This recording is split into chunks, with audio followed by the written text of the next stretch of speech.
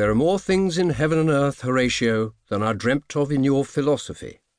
Hamlet 1:5. Hamlet, Act 1, Scene 5. When Shakespeare's Hamlet utters those memorable lines, he is worrying about the spirit of his dead father haunting both the battlements of the castle and his own troubled mind. Shakespeare was writing in the time of Bacon and Galileo, in a world already shaped by the ideas of Machiavelli and Copernicus.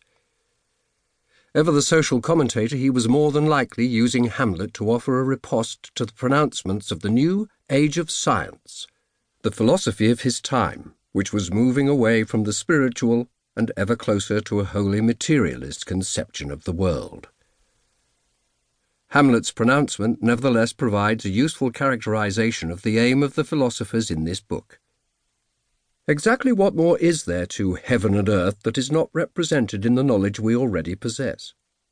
There is little unity to the answers provided by the thinkers you will find here, but that is only to be expected. On the one hand, philosophy is like any other human endeavour, situated within and confined by the context of its day, and yet on the other hand it tries to wrestle with and expand the boundaries of current thought. It is neither a science, interested in the collection and organisation of new information, nor an art, representing a reaction to the world as perceived. Philosophy, then, is an altogether unique activity. With this in mind, the thoughts of the great philosophers explored in the following pages will be all the clearer if we approach them with some understanding of the nature and value of their enterprise.